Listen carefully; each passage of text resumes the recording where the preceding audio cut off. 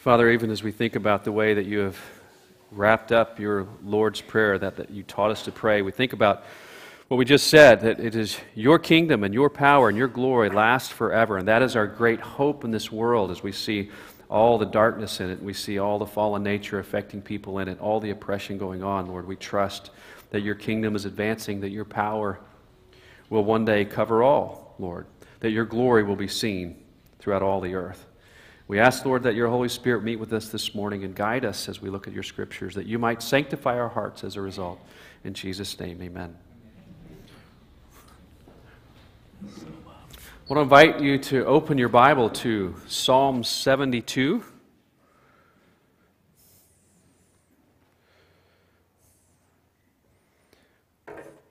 Psalms is one of those books that's kind of right in the middle of your Bible, so if you just open up to the middle, you'll probably find it.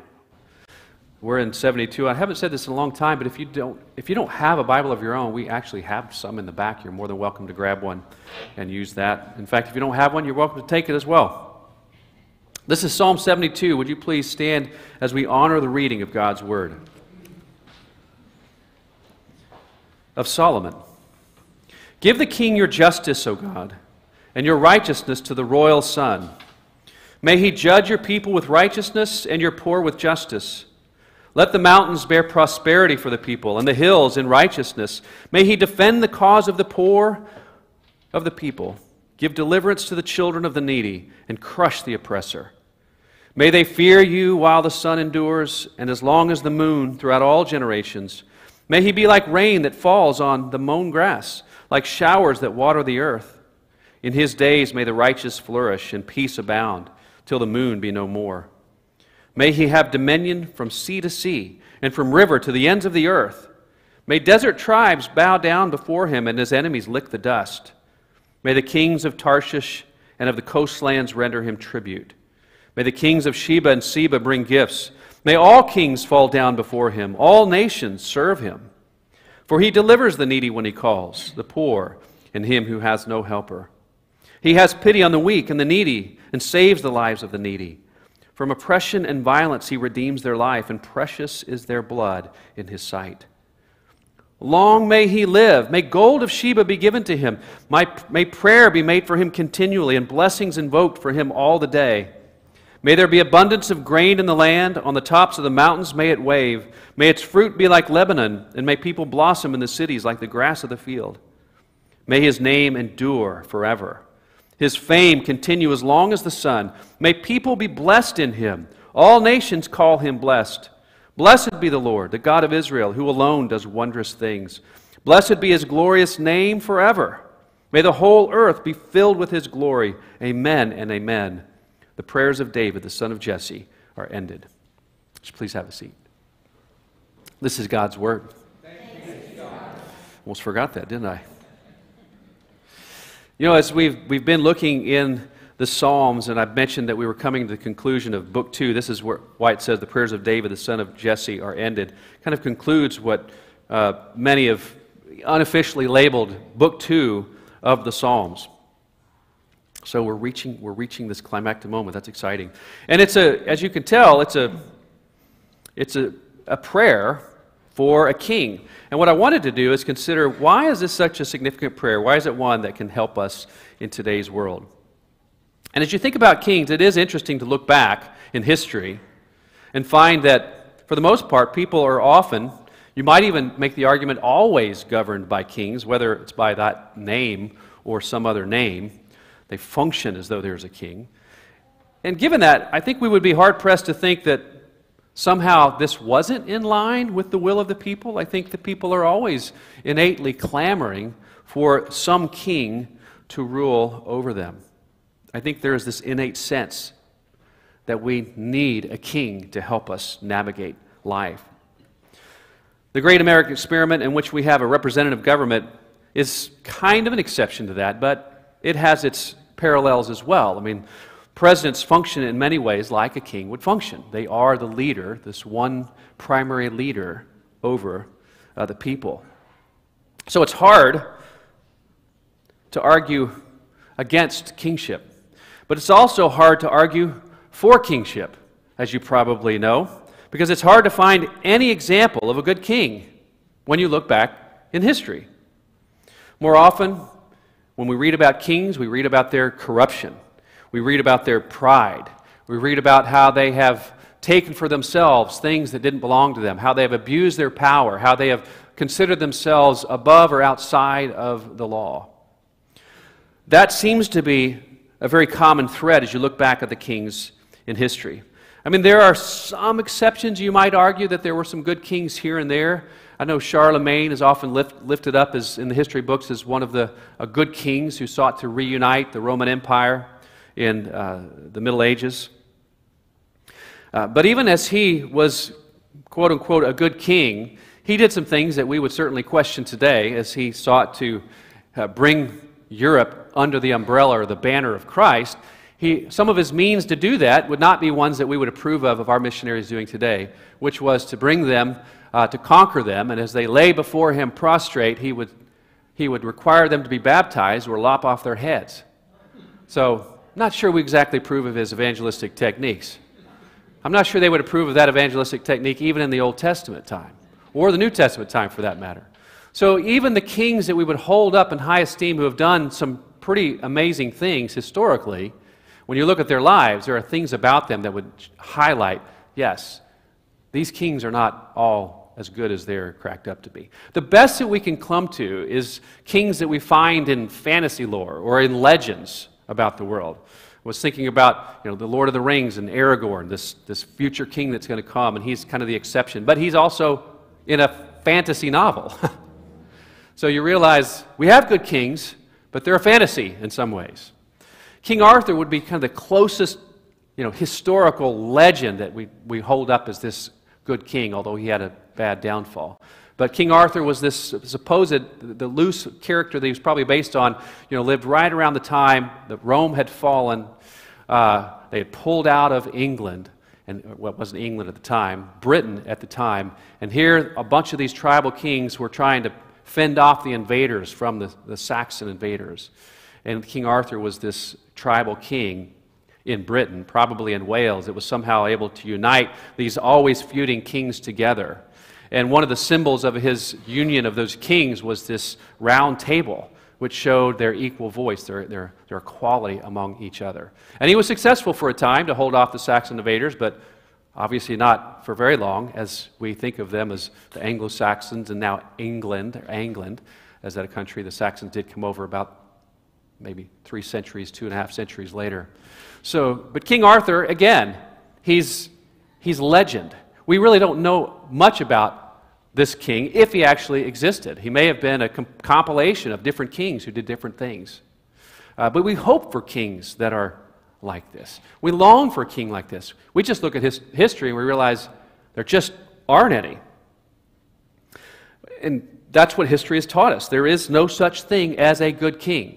So we have these two things wrestling inside. Innately, we know that we need a king. And yet we also know kings don't ever work because they're all evil. I mean, it's interesting, even in the ancient days of the Old Testament, when you think, well, here's a country that has the blessing of God, and they have kings. So surely we're going to find good kings there.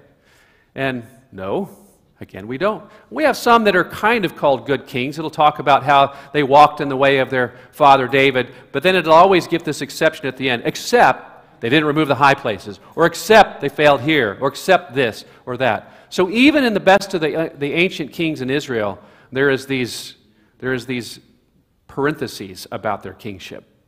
And obviously they weren't successful, as God was continually bringing his judgment upon them, eventually wiping them out because these kings had failed the people so poorly that God was bringing about the curses of the covenant and bringing in these nations, first to carry off the northern kingdom of Israel, and then to carry out the southern kingdom of Judah. So we have this perplexity that we want a king, and yet we know they're not going to do us well. And what's interesting is that as you go back and look at the history of the people in the Old Testament, they know this. In the time of the judges, which happened after Moses had brought the people out of their slavery in Egypt and had settled them into the land that God had promised to give their forefather Abraham, and they're there, and they're in the land, and they continually face trouble. So God raises up these judges to help rescue them from their troubles. And in the midst of that period of time, they cry out for a king under the judge named Samuel. So we read book 1 Samuel that talks about this. The people cried out. They said they wanted a king. Now Samuel is upset by this cry for a king because he knows how bad kings can be. And God says, well, go tell them what's going to happen if they have a king. And so this is what he says. And again, this is God's people, God's nation. So Samuel says this in 1 Samuel chapter 8.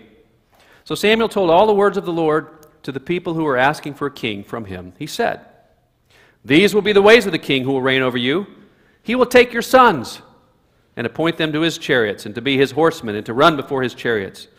And he will appoint for himself commanders of thousands and commanders of fifties, and some to plow his ground and to reap his harvest and to make his implements of war and the equipment of his chariots. He will take your daughters to be perfumers and cooks and bakers.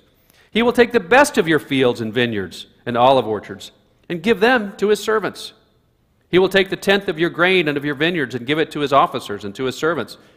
He will take your male servants and female servants and the best of your young men and your donkeys and put them to his work. He will take the tenth of your flocks, and you shall be his slaves.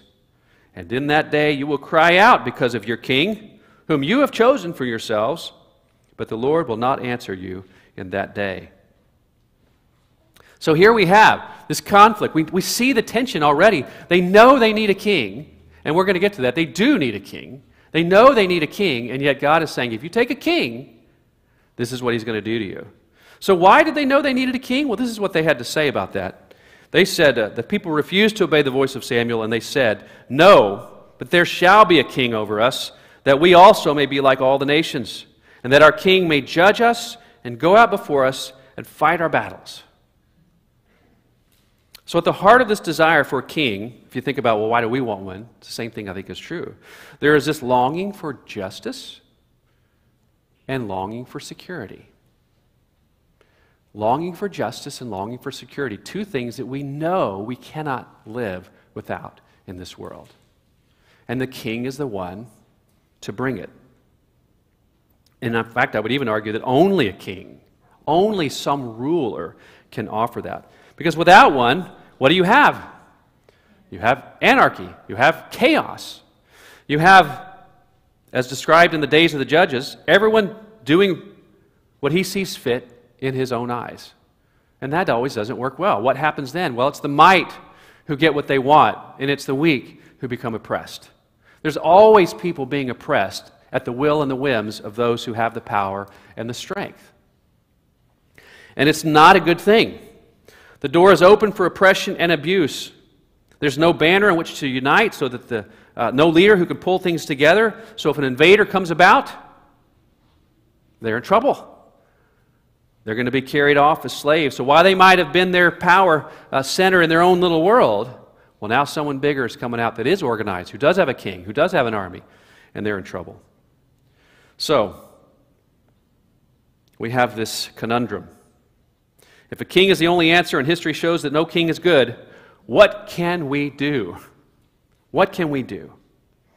Well, that's why we have this prayer. See, all that's just to set up so we understand the context of this prayer and why it is so important. Because in it we see our only hope, which is for a kingdom ruled by a king that God himself has equipped and blessed. That's our hope. Our hope is for a kingdom ruled by a king that God has equipped and blessed. Now, what does that equipping and blessing look like? And we see those things being asked for by the petitioner, by the psalmist. So in the first thing, we see them asking for describing the nature of his reign, that it is a reign defined by righteousness. That's what we see in the opening prayer. As the psalmist asks the Lord to grant the king justice, this is what he says, verses 2 through 4, as he's explaining what this means. May he judge your people with righteousness and your poor with justice. Let the mountains bear prosperity for the people and the hills in righteousness. May he defend the cause of the poor of the people, give deliverance to the children of the needy, and crush the oppressor. So in these lines, he's describing justice. And it is interesting, he's pointing out that primarily the justice is for the poor. Now, why is he saying that? It's not as though he's saying the justice is only for the poor. But he's specifically asking for justice to be for the poor because they're the people who always find themselves under the thumb of the oppressed, the powerful, the rich. They don't have anyone to advocate for them. So here the prayer is that the king would be there in strength to advocate for the poor and the needy who cannot advocate for themselves, or who are always under the thumb of those who are stronger than them. So there's this idea of equity. There's this idea of justice, and the justice is equal for all now. The playing field is being level, as it were. And as you think about this, it's also proactive in its nature. When we think about judge, someone who's bringing justice, and we think about judges often, well, a judge, we know, is someone who sits in the courtroom all the time, and he's only active when somebody comes before him with a case. But this would be more like not only that kind of justice, but also the executive branch. It's going out trying to enforce the law. So there's this proactive aspect to the job of the king to go out not only to give justice to the poor who come before him in appeals, but to go out finding the poor, looking for the ways in which they might be oppressed, and bringing about an end to the oppression on their case. So there's this proactive role that exists for the king. Now, and the reason for this, the purpose of all this, why are we bringing justice? Is it just for justice' sake? Well, no. Let the mountains bear prosperity for the people, and the hills in righteousness. Now, mountains and hills are often references to the ones in power. It's the power centers. So even if you had a place where the palace existed in a nation, it would be talked about as being on a mountain or a hill, whether or not it was on a literal mountain or a hill. But you talk about it like that. So the idea is that the prosperity of the king is given for the purpose of allowing the people under him to flourish. So it's not just that he has wealth and power so he himself can benefit. He has wealth and power so that all those in his kingdom can benefit. That's the goal of the justice. That's the goal of his prosperity.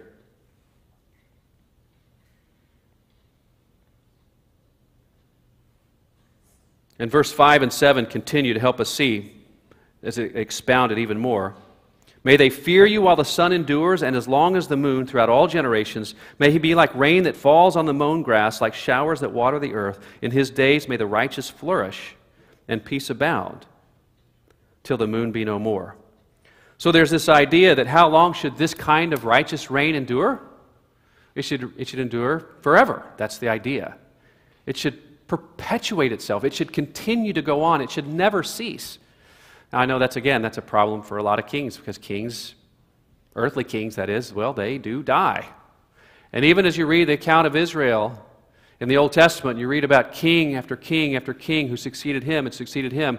And you have one who might have been pretty good, and the next one who is evil and wicked.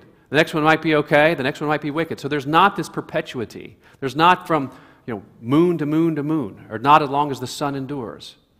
So that's what we need. We need a place that's not going to end. The difficulty in the American experiment is that if the president is kind of the equivalent of the king, when one king steps down, the other king steps in and replaces everything he's done, no matter who it is. They just go back and forth. So there's no enduring of this righteousness from one ruler to the next. So that's what this prayer is for. May righteousness endure throughout the time. And he describes it too, that's not just for, again, it's the equity he's describing here, like showers that water the earth. Like showers that water the earth. You think about which pieces of grass does a shower fall on? Well, I do have brown sections in my backyard, but that's not because of the rain's fault, that's my sprinkler's fault. And I'm the sprinkler, so when the rain falls, it's falling on all of the grass. And that's the idea of a king's prosperity is meant to be spread out through all his people, not reserved for a royal class or a ruling class or this group or that group to have favoritism, to those who like him as opposed to those who don't like him. So there's this equity and there's this enduring nature that peace may abound. And all of this, obviously, is so that prosperity, the people, can flourish. Because it takes time for flourishing. It takes time for flourishing. And the idea of righteousness, too, and this is important to talk about, that the ruler the psalmist is praying for, being a righteous ruler, means he is right, if that makes sense. He is defined by his rightness. There is some standard against which the people and their activity is measured. There has to be. If you're going to institute some justice, you have to have a legal code against which you're identifying things as wrong or right, as legal or illegal. I know our country doesn't like to talk about right or wrong. We rather talk about legal and illegal, or what can I get away with. But in God's economy, the idea is that a ruler is leading by righteousness. So there has to be some standard for the people. Now, where does that standard come from? Well, the psalmist is appealing to righteousness as defined by God's own character. That's the standard. That's the standard. Now, that means there are people who are going to be oppressed by the law, as they think about it like that, because they are not living in accord with the standard. So there is a justice that means you can't live whatever way you want in a kingdom like this. There are limitations, there are restrictions. But again, they're not changing with one king to the next king. Well, now we have one set of legal codes or right definition, and now with another king we have a different set. No, the righteous standards that have to exist are not personal to the king, they're the character of God. So they endure from king, to person to person. Otherwise, we have, as the judges define it in their time, everyone did what was right in his own eyes. And if you're familiar with reading the book of Judges, if you want an interesting read, if you want to read the parts of the Bible that you don't want your children to read, well, you read Judges. Because a lot of bad things happen in Judges. And as you get towards the end of Judges, he's describing, well, what's it like when everyone does as he sees fit in his own eyes? And he takes time to describe this horrible case of rape and murder. Not just rape, but gang rape and murder. So it's a horrible, horrible event as described. And the murder, of course, is of this woman, and the man whose wife she was takes the body and cuts her into pieces and sends it all over the country. I mean, we can't even imagine that happening today. Well, I suppose we can imagine it in some of the Criminal Minds shows that we watch, but in real life, that's very, very hard to fathom. And yet, here, when you have no king, and you have no righteous standard against which everyone's being called to account, this kind of thing happens freely. So, righteousness as defined by the character of God. Now, the extent of his reign, everywhere.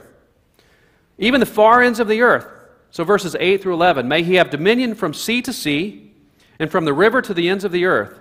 May desert tribes bow down before him, and his enemies lick the dust. May the kings of Tarshish and the coastlands render him tribute. May the kings of Sheba and Seba bring gifts. May all kings fall down before him, all nations serve him. So as we think about the flourishing of the people, it was never meant to be isolated to just one nation. It was meant to extend to the far reaches of the earth. And this wasn't a surprise in the time of the kings, or in the time of the psalmist. It wasn't something new being introduced. It was always God's plan to recover what was once lost, to redeem all of the earth. Now, he chose to do that by calling one man, Abraham, from among all the peoples of the earth, and he says, through you, all nations of the earth will be blessed.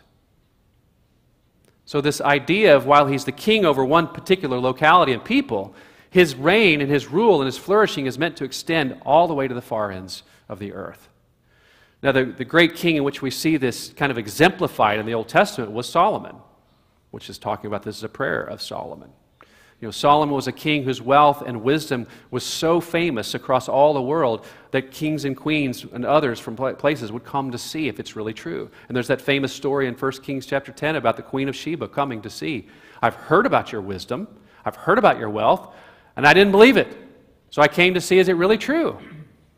And as he shows her all of his kingdom and all the things that he has, shows her the temple and the palace, she hears his wisdom about his knowledge of all the things she can possibly imagine. She goes home saying, what was told to me didn't do it justice. There is this wisdom and wealth that are flowing out from you. Blessed are all those who are under you. That's the idea of this kind of king that we desire.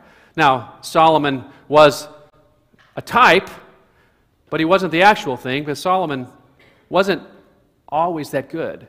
For when Solomon died and his son came to reign, the people came before his son and said, "Make the yoke easier, for your father was hard on us."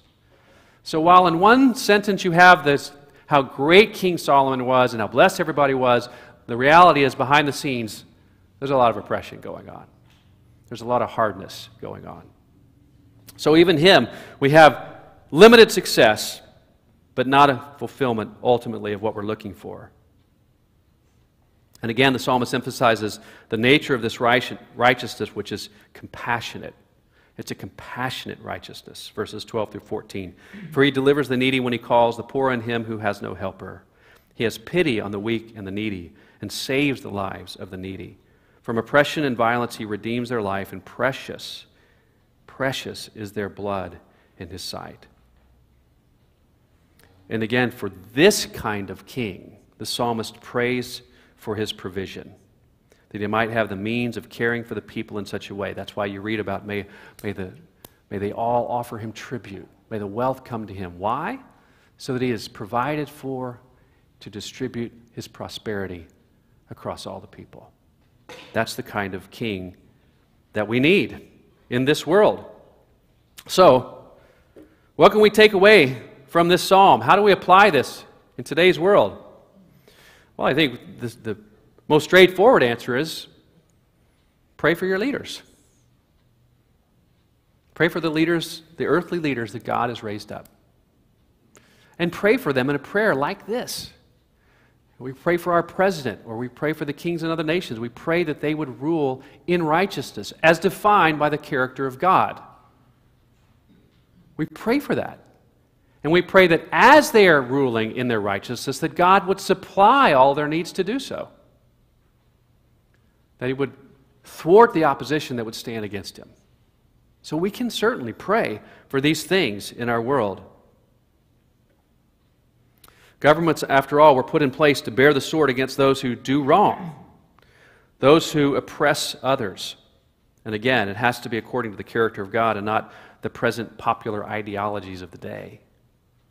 Whether it's the right side of the aisle or the left side of the aisle, they have their own definition. It is interesting today, I think, about a language that has really kind of gripped a hold of our culture and the view of the oppressor. We want to set free those who are under the oppressor, as if this is a new idea. It's not a new idea. It's right here. It's all throughout the Bible. But the difference of what we hear today is that oppression is uniquely defined. We have to define it as the Bible is seeing it and understand it in that way. And the second aspect of applying a psalm like this is to realize that you can't put, while you pray for your leaders to reign like this, you can't put your hope in them, because they are going to fail. And you shouldn't be surprised when they fail, because that's what history shows us. It always amazes me today when people have the president they voted for and think he hasn't done anything wrong. It's like, well, you got your head in the sand. That is not true historically ever. So I don't know why we're thinking that suddenly it's going to be true today. So pray for them, whether you agree with them or not, but don't put your hope in them. Instead, hope for a true king. Hope for a true king. And as you think about that conundrum between knowing that we ultimately know that the only thing that will fix this world is a real king, and yet historically we've never seen a good king, it's this weird thing to say that we know something's true, but we haven't experienced it yet. There's this idea that it's out there. It is out there. It's coming. I love the way C.S. Lewis would describe things like this. He says, how do you know there's something like water? Because you feel thirsty. If you feel thirsty, there has to be something that's meant to satisfy this thirst. When your elbow hurts, well, you know there's something wrong with it. Intuitively, you know it's not supposed to hurt. So we know there is a king that fits the description of this psalm, ultimately. And that's, of course, what we're reading about in the New Testament, the description of Jesus Christ. And even at the time of Samuel, as we go back to that account for just a minute, because in the period of the judges when everything was so bad, they did actually have a king. It's hinted at. Samuel explains that because Samuel is very upset that they're asking for a king. In some ways, you could say because he was raised up to be the judge and he was kind of the ruler at the time. But God says, look, don't be upset. For it's not that they're rejecting you. They're rejecting me as their king. So even in the time of the judges, God was the king. And you think, well, the ultimate king doesn't have to be God? And yet when God was king of Israel, they didn't do well. Well, there's more to the story. It's not that we don't want God to be the king. We do want God to be the king. But he has to be an incarnate king. And that was the difference. We want a king like the nations have around us. What kind of king did they have? It wasn't that they admired all the bad things that those kings around them were doing. But no, this was a king they could go to. They could see. He was in the flesh. They could make an appeal. They could know him personally. And that's the difference between what the answer that Jesus is providing. He is God to come as king, but he's come in the flesh that we might know him. And how did Jesus operate when he came? In his earthly ministry, it wasn't filled with his exaltation. It was only filled with his humiliation. It talks about he's living out how it says their blood is precious in his sight. He's showing how far he would go in order to secure prosperity for his people. He would go all the way into the gates of hell. He would go all the way to face the wrath of God, to rescue his people from the ultimate enemy that would come their way, death itself. So he battles death. He heals the sick. He makes well the lame. He casts out the ultimate oppressor, the demons who had possessed people when he was in their midst. So he's demonstrating the compassionate nature of his rule in his earthly ministry, which led ultimately to his humiliation. But when he was raised from the dead, that raising from the dead showed him to be God's man, having now power. And as it says, after he left his people and ascended to heaven, he went up to sit at the right hand of God.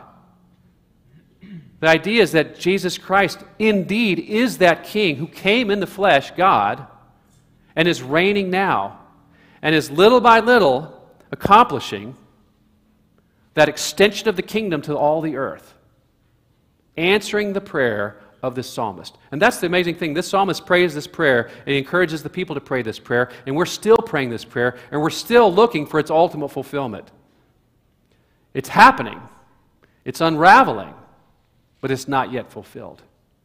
Until all the earth is filled with the kingdom of God, and then we see the ultimate enemy of sin itself, the corrupt nature of people will be removed as far as the east is from the west. So when his kingdom is made secure, there will be a place of prosperity and flourishing for the people. For the wealth of Jesus Christ is meant for the people. The people. So while we pray for our leaders today, our hope ultimately is the king that will come. And so we don't lose heart as we see difficult things happening. Let's pray. Father in heaven, we are grateful that we can pray for our leaders, that we have a model of how to pray for them, that they might rule with justice and righteousness. We're also thankful, Lord, that when they fail, our hope is not gone, or it's not dashed, because our ultimate hope is in the incarnate King that you sent, Jesus Christ, to rule over us, where he has not only conquered death, but he is cleansing us from the sinful nature of our own corruption, so that one day we will be in your kingdom and we will indeed flourish. Lord, help us to long for that day and to be patient in the interim and to pray that it might come soon. In Jesus' name, amen.